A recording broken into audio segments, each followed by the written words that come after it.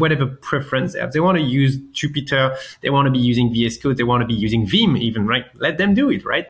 There are legitimate things that you want to pay for, right? Like you're going to land your plane.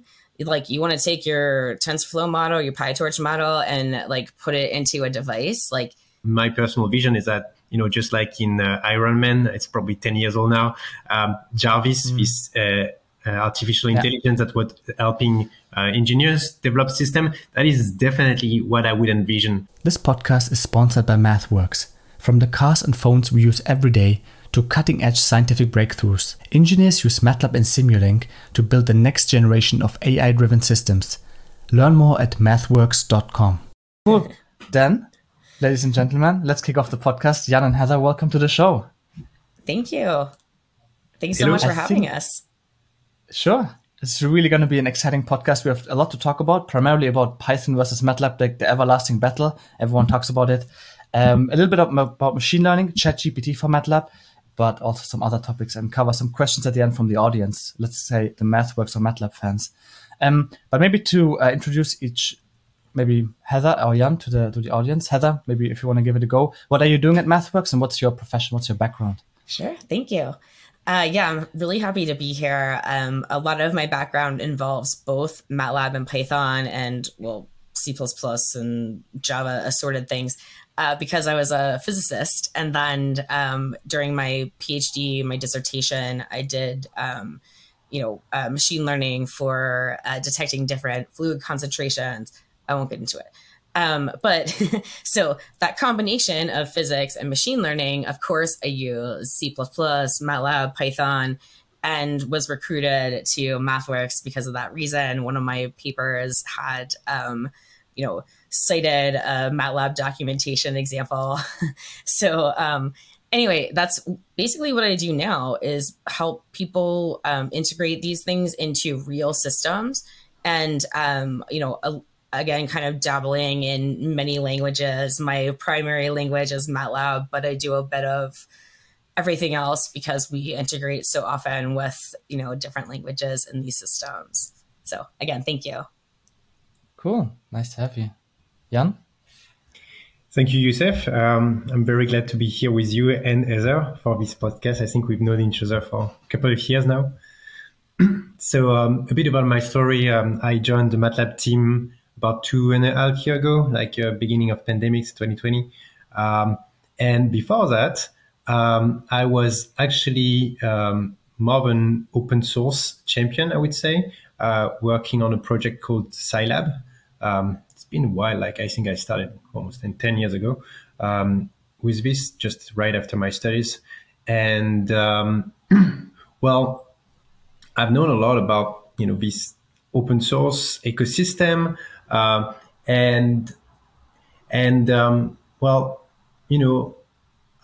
kind of opened myself up to the idea that maybe, I could be working with the big boys, the big guys at MathWorks, and then, they were so nice. So I decided, you know what, actually, let me join the dark side, as they say. And it's actually, in fact, it's wonderful because, they're clearly we're hiring for someone to help us get into the dark side as well, because, Yann's position is legitimately to integrate with open source.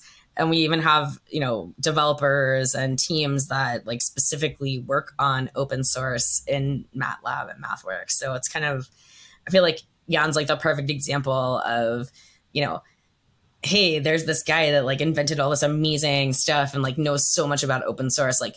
Let's bring him on into MathWorks and help us learn more and help us, do more open source stuff. So yeah, it's great. We work together a lot. Thank you. It's pretty cool. It's great. It's pretty cool. I like how off camera you're the perfect colleagues, always joking. It's pretty cool to see you talking off camera. Maybe to kick things off, let's maybe jump straight into the nitty gritty. So Python versus MATLAB, the battle that everyone wants to talk about. The first argument that always comes, of course, even for students when I first started using MATLAB is, Python is open source and MATLAB isn't because it costs so much money. What is your argument against that? Maybe Heather, if you want to. Sure. And so for me, like I mentioned before, like I'm an open source super fan. Like until I started this job, my entire life was like Linux and, like never paying for anything. And like, even like paying the $5 at the university for MATLAB because I was like teaching it. I was like, oh, that's so annoying. Oh my God. But I guess as I, kind of got into more of the landscape of how people are using these things, it's not just for research. It's not just for, playing around and trying things in the lab. There are legitimate things that you want to pay for, right? Like you're going to land your plane. Like you want to take your TensorFlow model, your PyTorch model, and like put it into a device. Like, oh God, like how much time and money am I worth right now? And how much do I want to actually pay? And so like, I think those are the things that like I really valued. Again, I started MathWorks as like the open source super fan. I was just like, that's me, but it's open enough for me. And it's like, again, most of the time you can get it pretty cheap or free. And for those things that you literally need like expert development for, like you're definitely going to pay for. So anyway, that's my thoughts. Yann, what do you think? So yeah, I think this conversation is always an interesting one. I often see a bit of a confusion between the open source and free aspect because that covers many different things, and I'm a big fan of open source, but like, what does openness mean? Exactly. So, right. like, open source licenses, there are different types of those. I won't go in detail about it, but I think what it fosters is the collaboration, the community, and that's one of the big reasons why I'm a fan of open source. Now, I'm also really, really aware of the difficulties that comes with it. Coming from my background is just the sustainability, and so we run a business, but I don't think it's not a secret. And as I was saying, to support automotive, aeronautics, all of those very large industries, then it's just a matter of sustainability. How do we make it so that the access for as many engineers as possible is also compatible with a certain level of quality that we can build into our product. So that's for me kind of like, of course it's kind of a tension, right? But I think we are finding nice ways to make it as accessible as possible. I think in many cases you'd be surprised how cheap MATLAB is. I think you wrote an article about it, Youssef.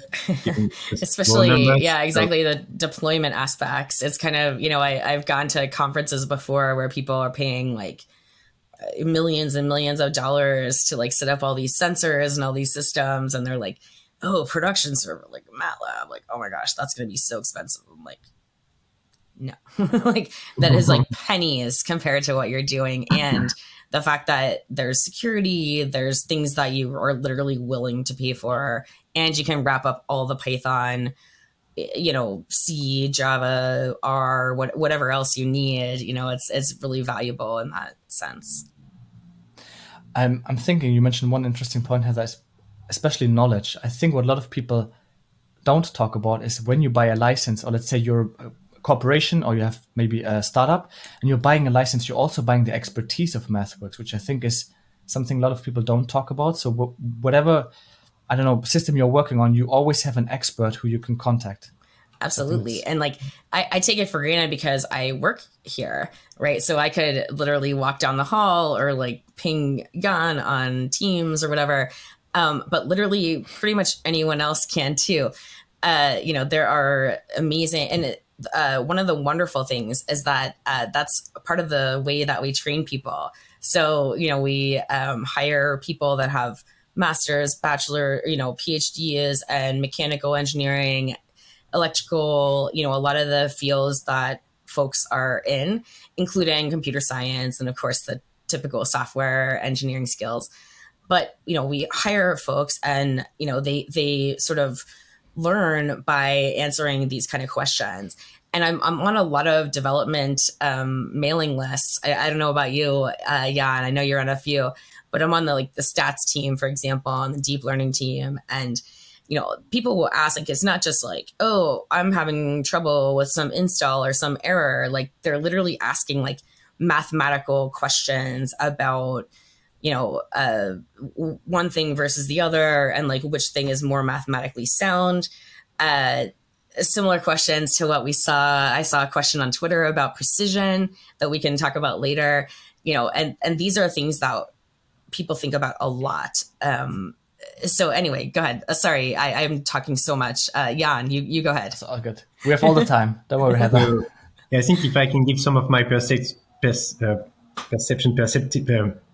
point of view, joining MathWorks fairly recently compared to you, I think I was very, pleasantly surprised by the level of expertise of the engineers working at MathWorks. And sometimes I would think about it as maybe one of the best kept secret of MATLAB is MathWorks. So the people think about the company, they think it's called MATLAB. No, we make the math work.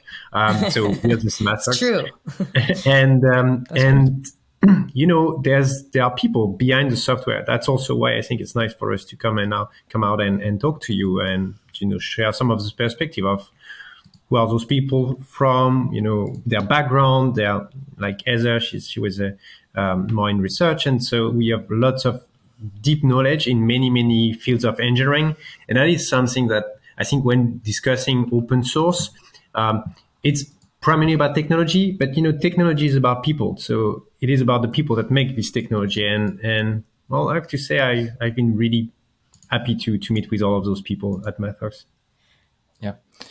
Would you call it maybe democratization of knowledge / engineering tools?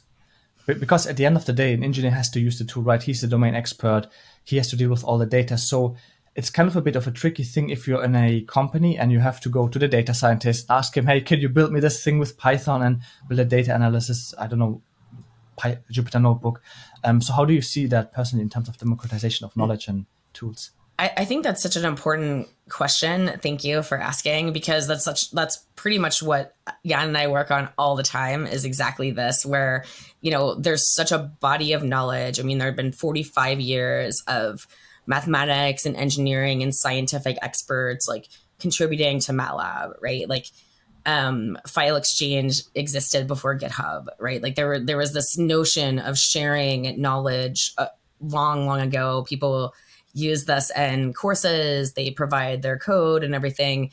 And every day it actually gets easier and easier to have these things be able to run easily without having access to crazy hardware or weird licenses or whatever, like lots of money. People can access this in so many ways. It's something we've been really working on. So I think also, as of 2014, we were integrating with Python. So of course, we've been integrating with C since day one, probably, and Java for a long time. So I think this is also something people kind of think that like MATLAB versus Python. We're like, nah, yeah, whatever. We ship Python. If you download MATLAB, there's Python in there. Like we've been doing that for a long time. So I think there's just an awareness in the community that you use whatever tools are appropriate for the job. And what do you think? You have a lot more experience in open source. To complement on what you just said about the integration with Python, I think there's a technology aspect to it, but there's also the human aspect to it. So the use case you gave, Youssef, is a really relevant one. A company where you'd have an engineer that is working maybe on like an engine design or like battery state of charge, stuff like that, and then he would go to his colleague, a data scientist that may be in another department, and they need to work together. So that is definitely what I encounter like on a daily basis. Even the next step, go to the hardware engineer that needs to deploy, right? Like there's so many different people. There are many different people revolving around those engineered systems, like a car. Cars are now pretty evolved systems. Lawyers.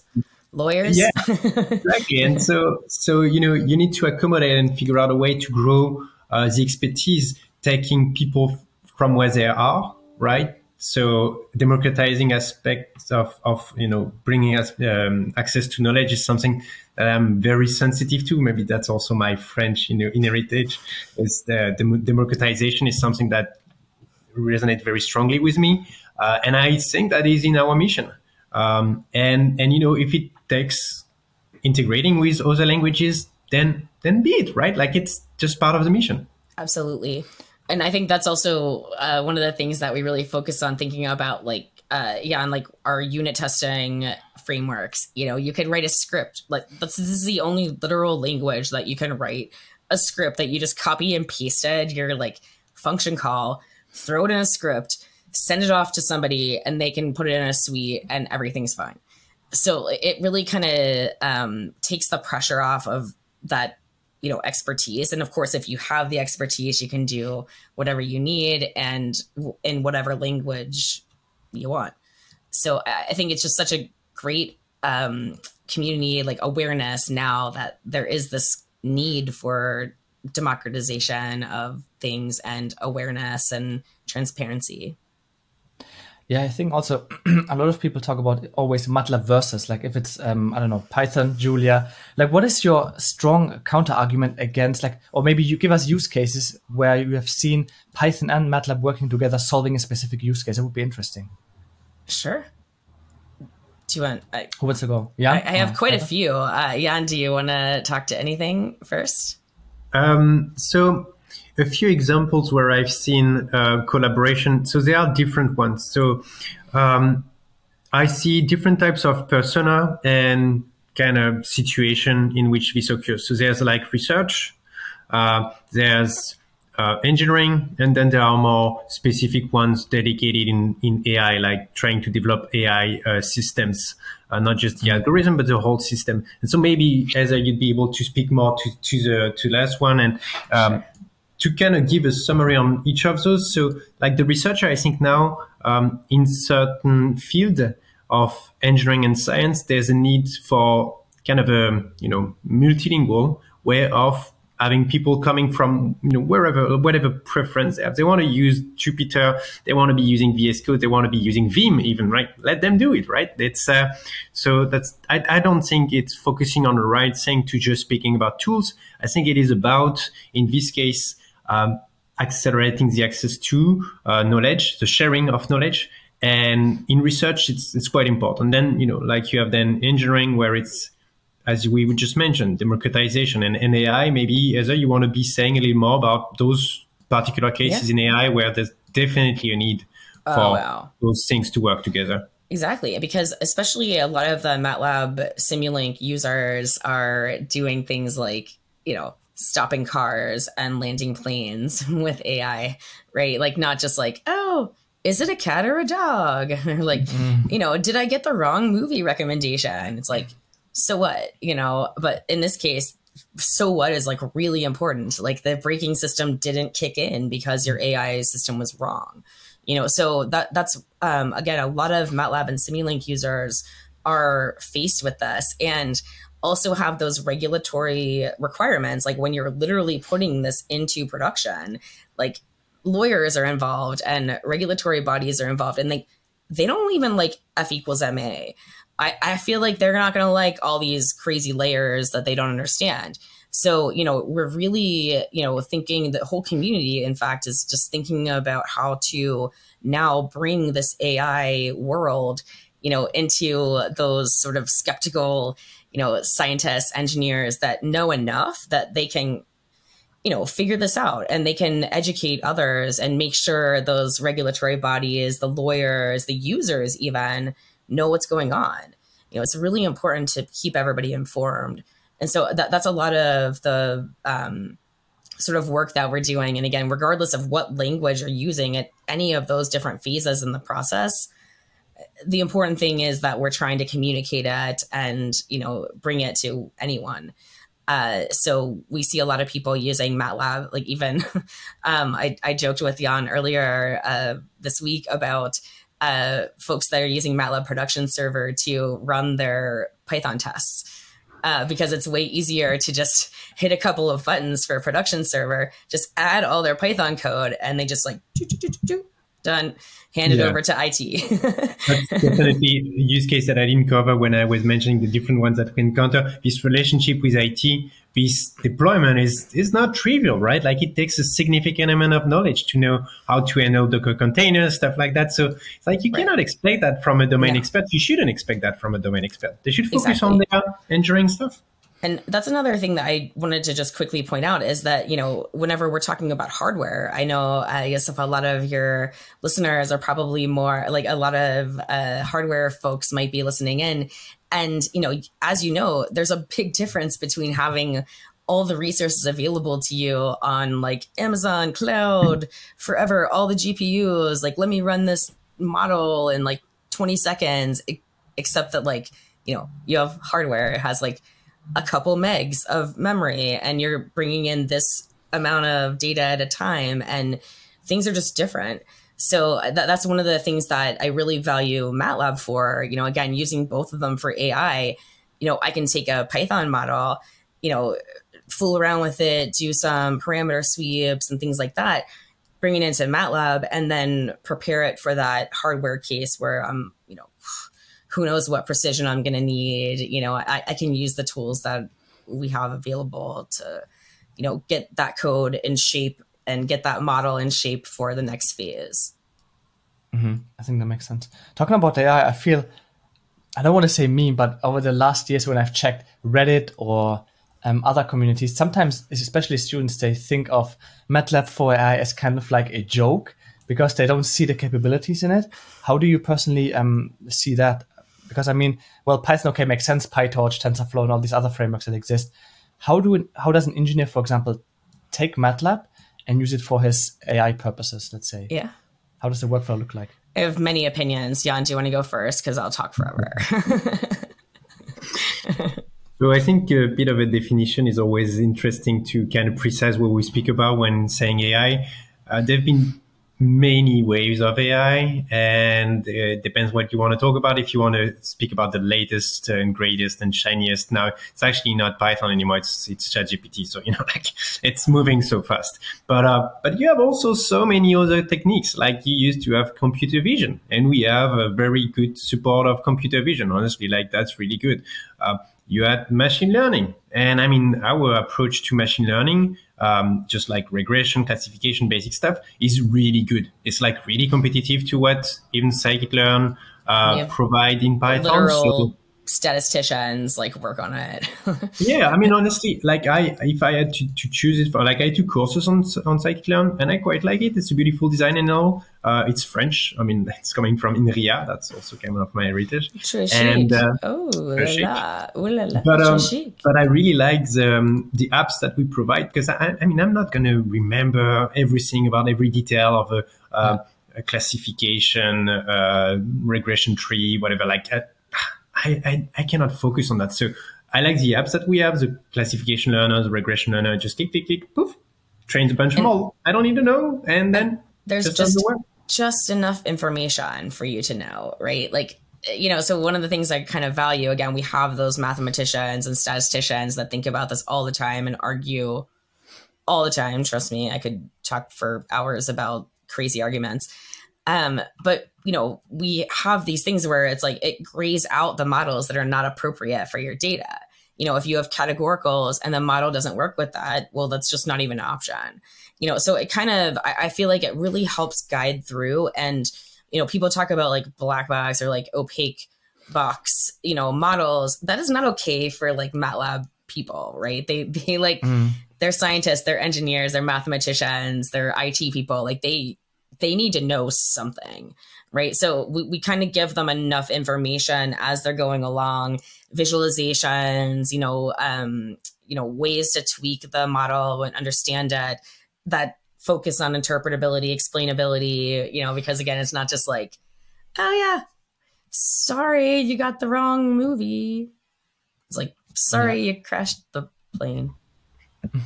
Oops. And that would have been my next question. Very, very, very interesting. So explainability and interpretability. So what options do engineers, for example, have? Because, well, as we all know, all models are wrong, but some are useful. So how does an engineer, because one thing maybe from my end, what I really like about MATLAB or the graphical user interface is its simplicity. So sometimes I have tools, and remember from my studies, you have like millions of buttons, and then you're like, okay, what am I even clicking in the first place? So how does MATLAB approach this, especially from an implementation perspective? The simplicity, but also tackling very challenging, intractable physical problems at the same time.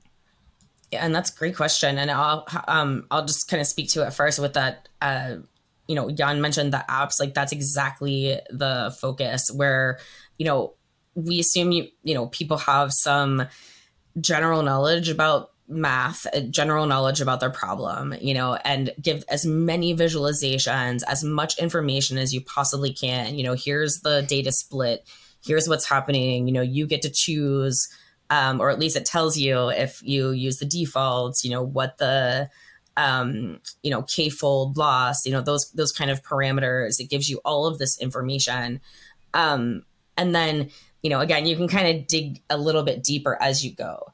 So as opposed to sort of the world where, of course I've been in all of these worlds, but, I just search around and find the best PyTorch model for blah, blah, blah.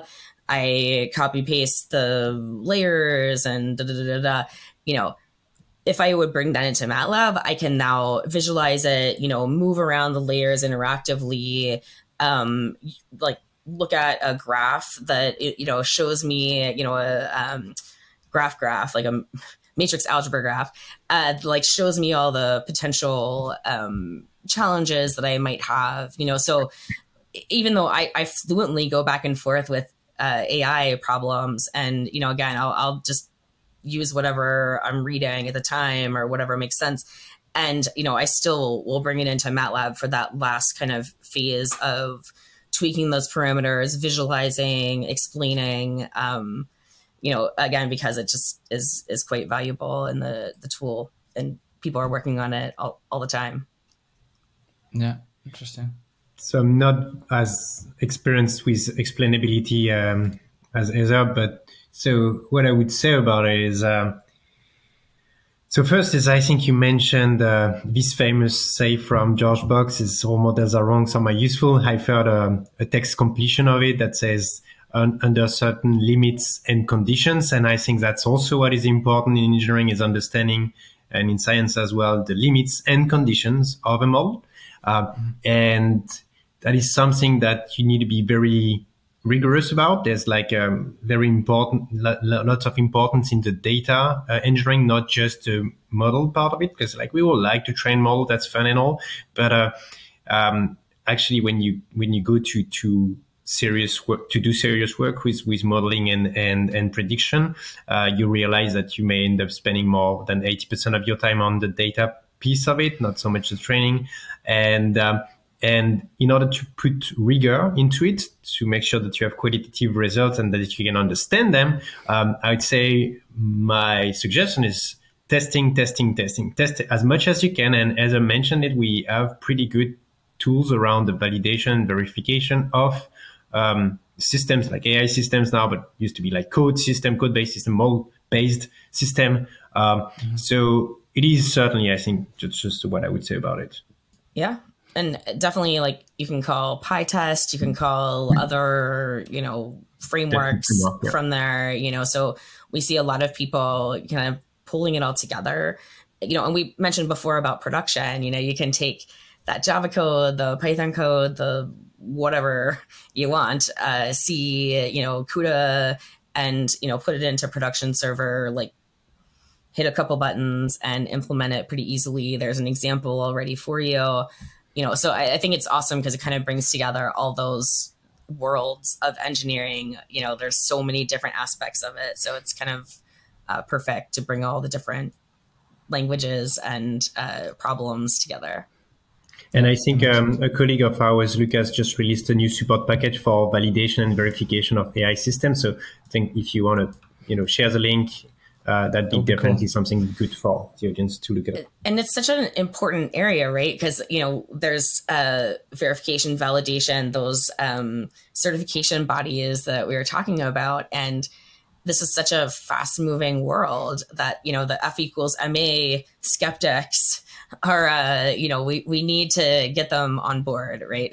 So there's constant work being done in the community. And of course, at MathWorks, with our experts in testing and figuring out, what actually needs to go into AI testing, and especially for devices or for, your application. This podcast is kindly sponsored by MathWorks, the leader in mathematical computing software. Engineers and scientists around the world use MATLAB and Simulink to build the next generation of AI-driven systems. From the cars and phones we use every day, to breakthroughs in medical devices, digital health, green technology, and space exploration. MathWorks is helping to accelerate the pace of AI discovery and innovation. Learn more at mathworks.com. Yeah, that makes sense. I would have a question about performance, but before that, you mentioned expertise. Now, Yann mentioned ChatGPT. I was wondering, because we talked about buying basically all this expertise. You have all this knowledge from the MathWorks people who are super smart. So once ChatGPT becomes more smart, let's say we think about ChatGPT 4, 5, 6, and so on. Do you think that people will still use Python and stay away from MATLAB because they have all this knowledge packed into this huge tool? So you can just, hey, build me this app for deployment for everything we mentioned before. Do you think there will be a major blocker, or like for people saying, no, I'm not going to go with MATLAB because I have ChatGPT plus Python plus Julia, whatever. So why would I spend a couple of $1,000s on MATLAB?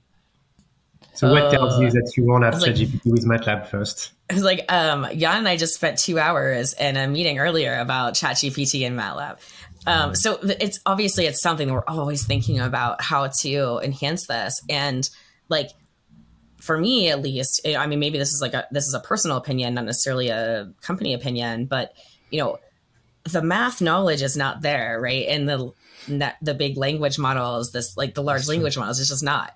So that's one of the futures that I see, where we could really provide a lot of resources where we have so much information about math and, what is actually okay. It's just like internet math is not, we need to help train this model, so I've been doing some experiments with give me some MATLAB code, pretending I pulled an all-nighter and I don't know anything, or I don't know, things like that, like trying to see what the quality of the code is. So there's a lot of us doing research on what's being provided now, how we can help support this, how we can adapt and have sort of our Mat GPT. We'll give a link to that too, because we're getting there. But I think there's a lot we can do with our mathematical and coding knowledge. And last thing I'll say, because Yann is relatively new, there's, 45 years or so of MATLAB code out there. That's a lot, even though we'll stop ChatGPT at, this time, professors still reference links from the 80s or whatever, so I think that's one of the big challenges for even Python code, even for me, I'm like, I don't know the best way to do this. So if you're getting ChatGPT, it's like using the best, most awesome, newest toolboxes or packages or something, because otherwise there's just a sea of knowledge out there, and some of it is good and some of it isn't. So we're working on it. Yann, sorry. Yeah, you have been experimenting a lot with this. Yeah, I quite like it, I have to admit. And I like, Youssef, that you're, projecting kind of a longer term view in this conversation, because all of what we'll be saying now is going to be obsolete in 1 week, very surely. Of course.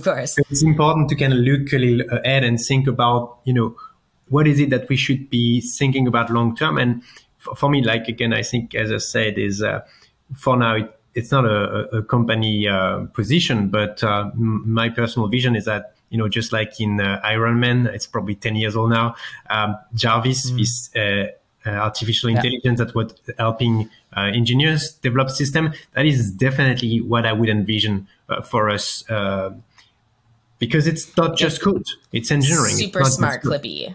A super smart Clippy. Clippy. I have Clippy. That Clippy was annoying. Oh, super annoying. That's why we're going to train it better. And you have to ask for it. It's not just going to show up whenever you want. That's good. And definitely, I think the same way, right now we hear a lot about ChatGPT plus Wolfram, for instance, the capability of adding two large language models that are essentially just a clever statistical machine that just predicts the next word from a just probabilistic point of view, then it doesn't have any, first order vision of the world. And again, like coming from, a Cartesian background, it's important for me to say, all of the F equal ma, laws of nature that we know we've learned for centuries, right? So let's just not forget about it. It can complement so nicely this beautiful intelligence, whether it's an AGI, general intelligence or not. It could be very nicely complemented with tools such as MATLAB.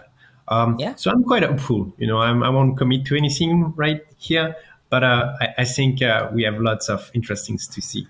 Yeah, we're excited. I think, having sort of the knowledge of all the textbooks and all the things that people have used in research and stuff like that would be really amazing. And again, we're like thinking about like Bio GPT, Chem GPT, Mat GPT is the more general one that Toshi just released. But yeah, I think that's really important to think of how we can all contribute to this world. That's pretty cool. Yeah, by the way, shout out to Toshi at this point, because he was building the MatGPT thing. He's amazing. I don't know how he does it. Pretty cool guy. We'll talk about performance very quickly. Obviously, there's also this counter argument of like MATLAB is not performant. I was remembering when I was implementing like a stability analysis of plane Poisson flow back in university. It was like 2D, which for me was okay. You could still implement it. It was performant.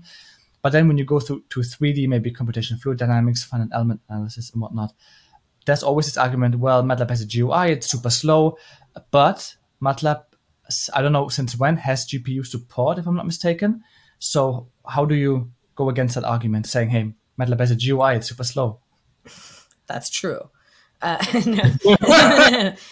good. Right, I love the honesty. All GUIs are slow, right? Like, you could do anything from Vim. That's why I like Vim. Yann mentioned it before because he's making fun of me. But that's my IDE of choice because there's no overhead ever. But I think that actually kind of speaks to the application, right? So like whenever I am fiddling around with data and I'm clicking on stuff and I'm like, wow, like I love coding. I am dyslexic. I love code. I love how it's indented. I love to speak math, whatever, so even ChatGPT, I'm like, whatever. I want to code, so for me, I love that kind of stuff. And I still, and I know C++, Java, whatever, I still love MATLAB because I can click on it kind of like Excel, but I don't actually have to open Excel, and try 8 million different plots, copy, paste, drag the code into my function or my class or package or whatever. Like it kind of goes really well with your exploration. And so if part of that exploration is kind of with Python, that's fine too. But anyway, the part that I value, I guess, anyway, that's the IDE part, that it doesn't matter how long it takes. It doesn't take that long. You click on it and it's like, whatever. And if you have, code that is running long or whatever, a lot of people don't realize you could literally say use parallel or like use GPU true. And it actually does it like on its own too. So, I was kind of spoiled. Like I was in the lab and using like crappy old computers or whatever. Now I have a GPU and it's like, everything is like super fast and slick, So I think there's a kind of misconception that, you're clicking around with things, I guess everything's going to be slow if you're like, I don't know. I like the honesty though. It's like trying to get something else out of you. I was like, true. no, well, it's slow. It's slow. So. I mean, like it's slow. It's doing all kinds of awesome stuff, right? I guess we need to kind of differentiate in this conversation the MATLAB application from the MATLAB language, right? The GUI, the graphical user interface is one thing. And I mean, okay, it's an application.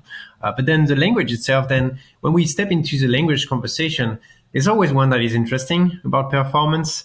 I would break it down into several definitions and how to address things. So like, for instance, just the basics, matrix laboratory is who we are. What we do is matrices.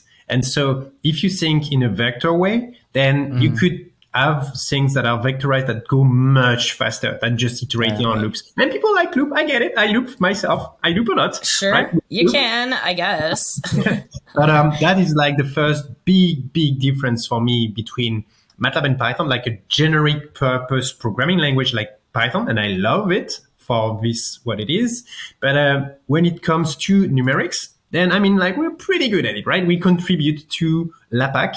That is a foundation of all, numerics for everyone, everywhere. Like, pretty good at it. I mean, like, Cleve kind of invented all of it. He's still on the mailing list. I think on this front, it's, we're doing well. So on the optimization of programming as you would just write it, if you want to write loops, then we have all of the just-in-time compiling that is really performant, honestly. And so in this case, again, like you could compare it to Numba or other ways of doing just-in-time compiler in Python. Personally, it's more a matter of how you express yourself. I tend to just, like, as I said, like to express myself maybe with MATLAB when it comes to having performance at this level. And then as I said, is then what matters most when you speak about performance is when you are in production. So when you're in production, you have a code that is very performant. You want to parallelize, then boom, we have a parallel server. We even have the parallel toolbox that can do that with leveraging just the different cores of your machine. As the GPU, if you have a GPU, just like there are lots of options. So the performance thing, I'm not going to take it. Streaming and like sort of the caching, a lot of that is really pretty easy to do in MATLAB. Like there's just, click. And at the end of the day, if you want to generate C code and write C code, because C code is the fastest one. Compile code will never be like it. You can never beat compiled code. So with any interpreted language, whether it's MATLAB, Python, Julia, whatever, well, C code is just more performance. It's just the way it is. But then people would say I could also use C Python. Exactly. But also I think that's where I like to differentiate, where it's like, I'm going to a device, right? And like, granted, a lot of I advise other people, but I'm talking about like a, silly, like NVIDIA thing, just trying things out and playing around and making sure it works. But that's where it's like, you try to do this with CPython with certain models. It's like, has anyone done this before? You go through, the forums and you look at the dates and you're like, oh my gosh, okay, this is like outdated. Like what version do I even need? Oh my gosh. So I guess that's where I kind of find the difference where, when that actually matters, there's GPU coder, for example. Like I tried this a couple of times for, a backyard trail camera to see whether they were bunnies or deer. Okay. They're deer. All right. It's very important. Anyway, so I have it on a Raspberry Pi. But so if I were to have done that entire thing in Python or even like CircuitPython or anything like that, it just, I was able to test and, try the algorithm and do all the data analysis stuff that Yann mentioned, relabel the images, do all that kind of stuff in MATLAB.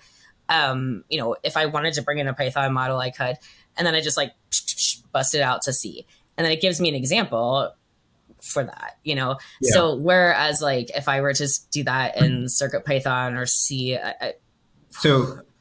if I were to summarize what Heather just said is, I think we mistake ourselves sometimes when we speak about performance, when in fact, the time that is spent on your GPU or CPU and your hardware is not as important as the engineering time. That honestly, for many of those conversations, I think we are having the wrong conversation. I think we should optimize for the human, not for the machine, because the machines are becoming pretty good at what they do, right? So now we need to optimize for human productivity, engineering productivity in particular. And performance, I mean, like, we're doing pretty well, honestly. Yeah, we got whole teams dedicated. Oh, yeah. That's pretty cool. Regarding AI, I think even MATLAB is not that slow when it comes to developing AI toolboxes. I think there was even the first perceptron or something like that, a toolbox in 1992. 92, yeah, exactly. 92, it was pretty sick, actually. I was looking it up. I was like, 92? That's pretty old. Yeah, that's pretty cool. I insulted most of our bosses one time. I was like, "Does anyone have a screenshot from way back when, like way back in like the 90s, like when it was invented or whatever?" I didn't mean to be insulting. It was a compliment. But we were doing the Coursera course, and was talking about like one of the big questions. It was like, when was the first neural network, or when was the first machine learning algorithm? And it's like, depending on which mathematician, like ridiculously renowned mathematician you ask in-house, it's like 1980, blah, blah, blah. We had binary trees. Like that was the first classification tree, or like there's, polynomial fitting from day one, so these things have been around a very, very long time. I think now, we're just seeing so many more people enabled with Python, with R, with the rest of the community, including MATLAB, but it's always funny. People are like, "Oh, wow, you do deep learning?" I'm like, sort of was like invented like here. You can even listen to, what's his name? Geoffrey Hinton at the last NeurIPS. He said, "Guess what I use? MATLAB." Yeah. That's Yeah. pretty cool. Nice. You're not also doing only doing deep learning, but also reinforcement learning. A lot of people also don't know that. So it's pretty interesting what you guys are doing.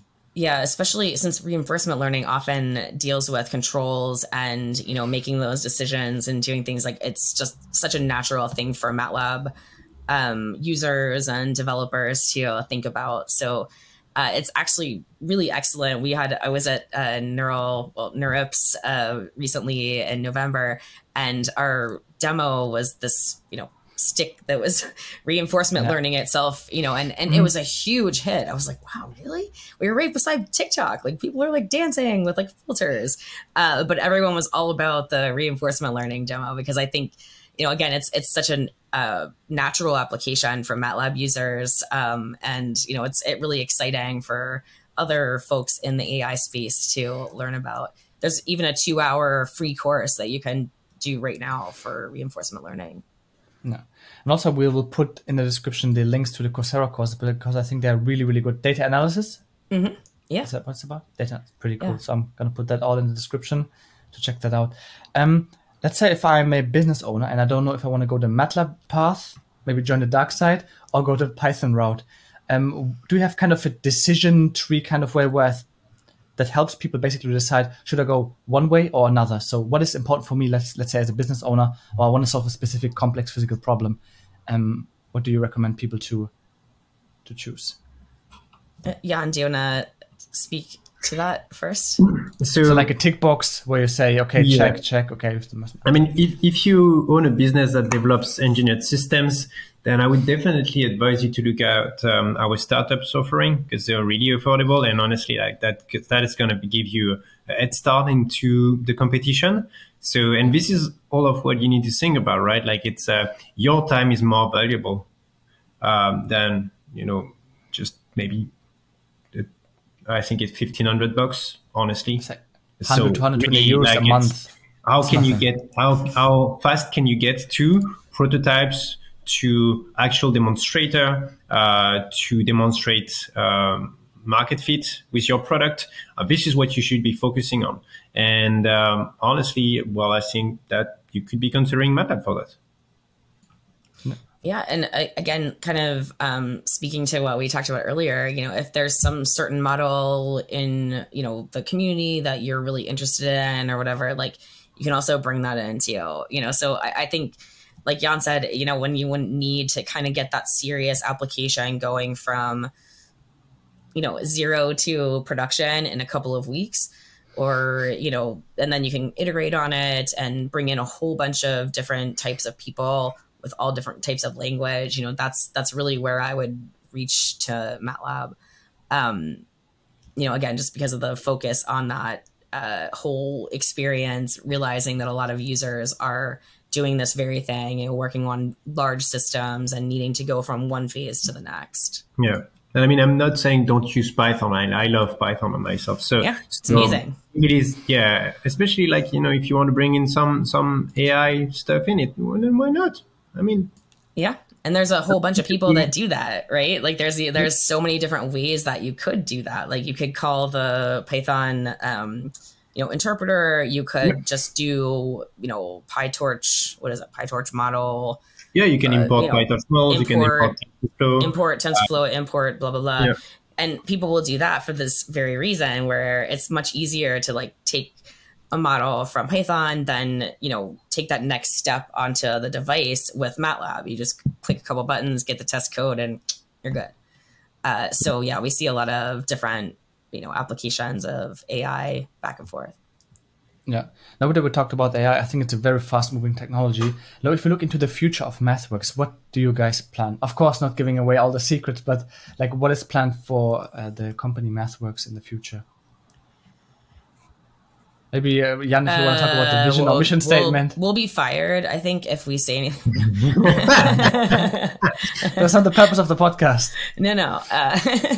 But honestly, I think from my perspective, at least the stuff that I've been working on, it's really trying to bring access to MATLAB to people. There's a lot of focus that requires a lot of, business acumen and lots of people in conversations, but, really bringing different levels of access to MATLAB, for literally anyone. So that's a big focus, and, we'll see more of that. It's just, again, that focus on open source, focus on really enabling the community and engaging the community. So at least, Yann and I both work very closely with the open source team at MathWorks. We're really trying to get as much as possible out there on GitHub and MATLAB Central, and, sharing information like that. And then again, from my perspective, a lot of the sort of explainability aspects where, you're trying to understand your model, you're trying to understand your data, and just getting information, really focusing on bringing this information to people. So, yeah, I would also say that there are a few mega trends that we are tracking for a few years now. And so this is just like the refinement of our long-term strategy, which is essentially, so AI is one very big trend. Cloud is another one where we need to also continue evolving our technology in the direction of being more cloud native, which is a very long-term investment we are making. And we see the need for this more and more, especially now with, systems such as those AI assistants that would bring you inside of your environment, if in your engineering environment, the relevant information at the right time. It's all about bringing this to the user, this experience to the engineers, to the scientists where they are.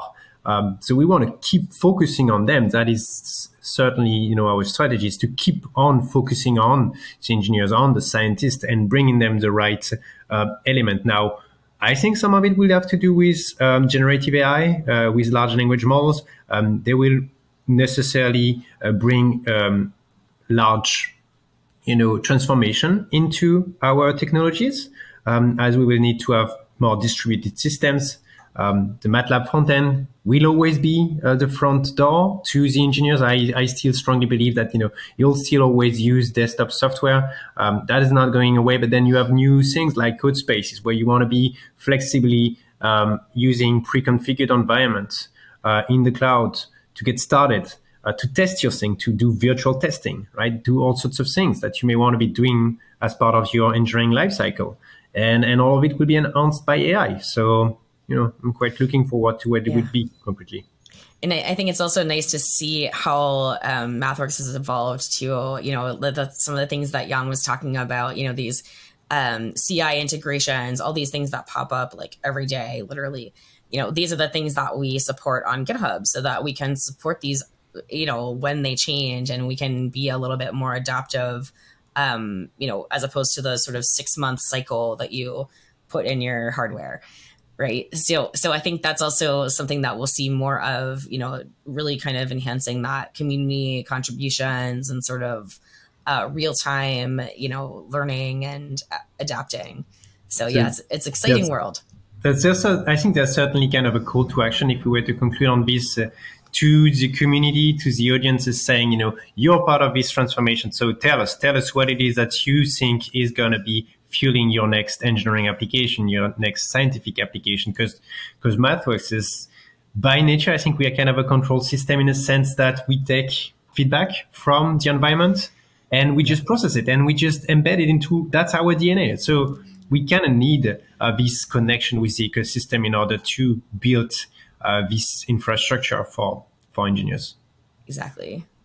That's super cool. We're almost approaching an hour of the recording. So before we go to the questions from Twitter, I would have one question. Yann mentioned AGI. So assuming AGI system will be live by next week, for example, what's the first question you ask an AGI system? So Heather, you go first. Oh my. I don't know. I mean, I guess, no, Yann, you go first. I know that my personal I've already done a whole bunch, but they're embarrassing. I had kind of a philosophical one. It was, are we in the Matrix? Are we in a simulation? That's pretty deep. Sorry. Like that was my personal first question that I asked. That's a good one. That is a good one. The first question I asked was to summarize a book chapter because I'm leading a book club at work and I didn't read it. So I needed to summarize a chapter for the book so I could like pretend. Okay. So I've been using it for very practical purposes, although Yann's is more, existential, philosophical. Mine was quite useful. I mean, I definitely wanted some help to write a book on MATLAB with Python. It's a shame that I had to write so many things myself before GPT, right? It's like somehow we will delineate the time in history before GPT. Yeah. Well, again, you're still using 45 years of perhaps misinformed information if you're using ChatGPT. So, maybe it's okay that you're involved, Yann. Do you want to quickly talk about your book, Yann? When is it coming out? No pressure, by the way. I think you have some stuff on GitHub already. That's MATLAB with Python. So I just tried to compile all of the learnings that, I came across. The first chapter is just like really pragmatic end-to-end project that Heather and I have been doing for ages now with a simple weather example. I quite love it still. Like honestly, it's just really good getting started. So yeah, everyone knows about weather and air quality and climate and things like that. Other examples we have is like, imagine you're trying to make your battery more efficient but yeah, weather is easy. It's quite nice. Awesome. So we're going to cover a couple of questions and then we'll call it basically at the end of the podcast. Question number 1. Are there any performance issues running Python scripts in the background while running the main MATLAB script? That's question number 1. Who wants to take Interesting. That? So it gets directly into the nitty-gritty of performance of co-execution. So we've made it pretty transparent, honestly. Like we have different modes of execution. Not going to go into too many details on how it works, like, same process by default, but then you can go into 2 processes and then you may have some overhead in passing data around. But generally, like if you can run in the same process, it's pretty good. It's working pretty well. Mm-hmm. Yeah, I'll say too that that's something, since it's been out since like 2014, the teams very closely, compare release to release. So if there's something that is not performant, let us know for sure. But it should be very, very minimal overhead, especially if you're, you already opened MATLAB. You already got the big one, all the IDE goodness that you need. So it's super quick. And like the second you call or like you import something, it's there. A lot of people kind of get confused on whether they're importing stuff over and over again or, how some of this stuff works in the background. But, it's quite good. And I'll say maybe this leads into another question that probably the most overhead people run into is the data type conversions and those decision-making things, like that.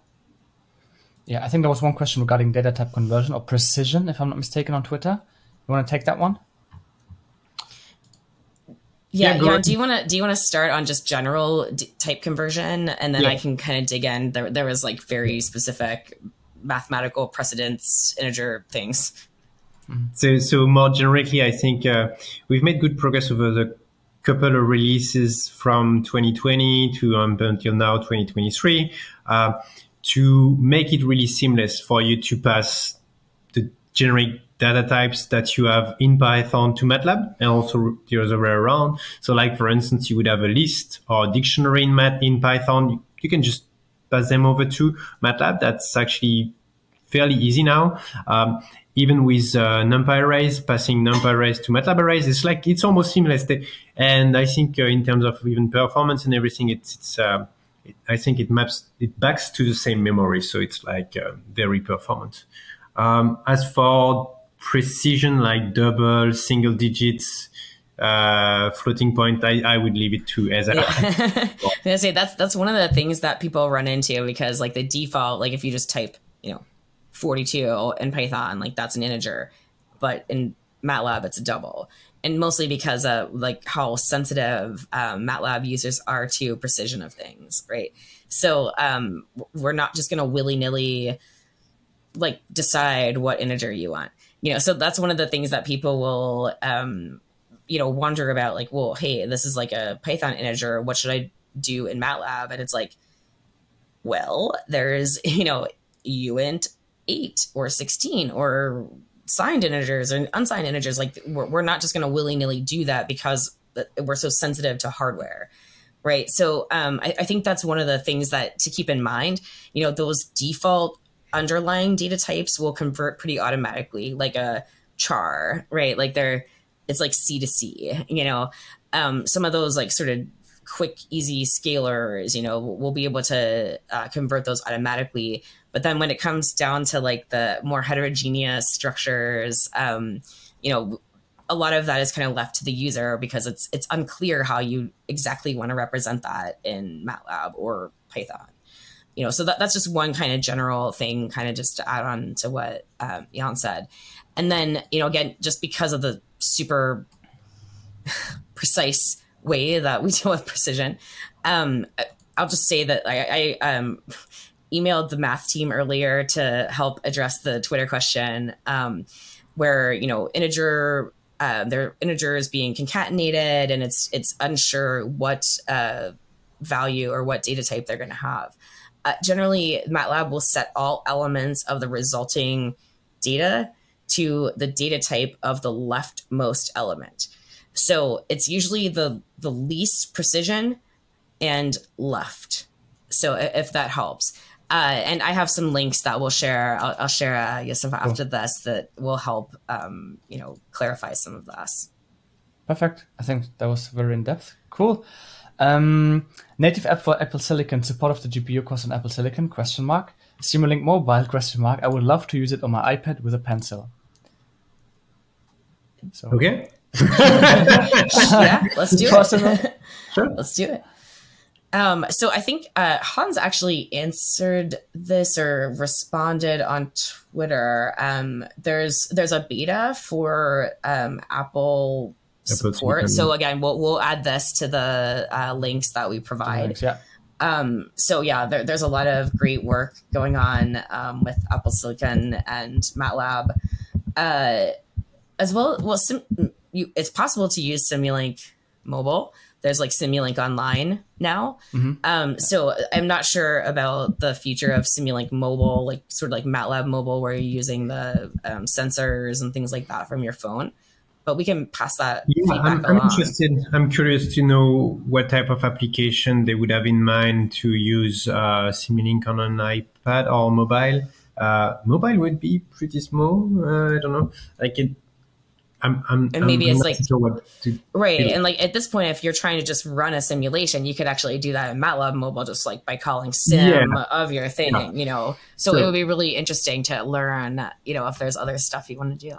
And it's backed by MATLAB Online. So like, I think in those types of scenario, if you have like decent model, then probably the processing, the simulation would be done on MATLAB Online. Mm-hmm. Cool. All right. 2 last questions. Number 1 is bring back options of the OG log of scripts. I missed the background color change in the section you're working with. The autocomplete is so intrusive. I've worn out the escape key. I think regarding looks, I think you released, was it dark mode that you've recently? It's a beta. It's a beta, yeah. Okay. Secret. Shh. Just kidding. But yeah, because like there's constant work on this. There should be some options in the like preferences to sort of go back to the defaults. I just opened up MATLAB just so I could look at it. But I believe there should be some like preference to not use like the code suggestions, to, you know, use sort of the old school, the OG colors, if you will. Yeah, so I'll try to send some links along for that too. Perfect. So if anyone listens or watches the podcast, we have a ton of links to go through. Sorry for that, or like you're welcome from whatever perspective you're seeing it from. But yeah, cool. Sorry, and last question. You're welcome. All good. Last question is, this came in right before the podcast. Maybe you know what the guy means. Is MATLAB the reason AI is lagging behind? And with Python, would it have been a different story? So I'm not sure why MATLAB is maybe the reason AI is lagging behind. No, so first I don't think AI is lagging behind. Honestly, seeing the pace of innovation right now, it's pretty intense. And honestly, like again, I mentioned Geoffrey Hinton, one of the inventor of all of this. We have to be thankful for all of the founding fathers, so to say. He's using MATLAB in order to prototype his algorithm. So honestly, I don't think it's well funded. I think it's misplaced anger and haters, which, you know, everyone has. That's fine. And I think that what happens in AI is that, you know, again, like we had so many ages of AI. I think there's going to be now a reset, and there's a new age of AI coming. So, you know, watch out for this space. That's all I'm going to say. Yeah, exactly. And I think, you know, again, kind of speaking to what we talked about before, you know, we had like some of the first AI ever was in MATLAB, right? And like now that it's becoming so so much more accessible to regular humans, to computer scientists, you know, the hardware is available, you know, more people are just every day, you know, contributing and everything. And I think there is, like Yann said, there's this sort of perception that, you know, MATLAB is very slow. And that's because we have this 6-month, you know, cycle where, like, again, we can't just like throw that model like on landing your plane. Like, sorry, like we don't want you to die. We're gonna test it out first, and like we're gonna make sure it's okay. You know, you can use the GitHub models, that's fine. But you know, that sort of 6-month cycle is sort of what we're famous for, and you know that's the reason, because you know people aren't just gonna take what was submitted last night and land their plane with it. You know, so I think there's a big balance that, you know, we're working with so many active contributing members of the AI community, and then those trying to implement it into their engineering projects. So yeah, it can lead to some misperceptions. Excellent. Guys, first of all, thank you so much. It was kind of a fanboy moment for me. Yann was always someone I was looking up to when I first met him on LinkedIn. Heather, also, you're like kind of a famous person in the MathWorks community. So MATLAB famous. So pretty cool. And of course, if the people want, we can also talk about deep learning or reinforcement learning with someone else on the podcast. It would be super interesting. And make sure you follow Heather and Yann on social media. We'll also share these links in the description. Any last words from you guys to maybe close the podcast session? Oh, thank you. This is a great conversation. I love that we're all sort of like MATLAB and Python fans, so we can kind of talk about this, like, you know, not versus. It's all about the love. Let's go. Yann, any last words from you? Well, thank you for having us, Yusuf. I was really looking forward to that, and I think it went out pretty well. So I'm looking forward to, you know, next conversations. Perfect. Guys, let us know in the comments how you like the podcast, and thank you, guys. Yeah, thank you.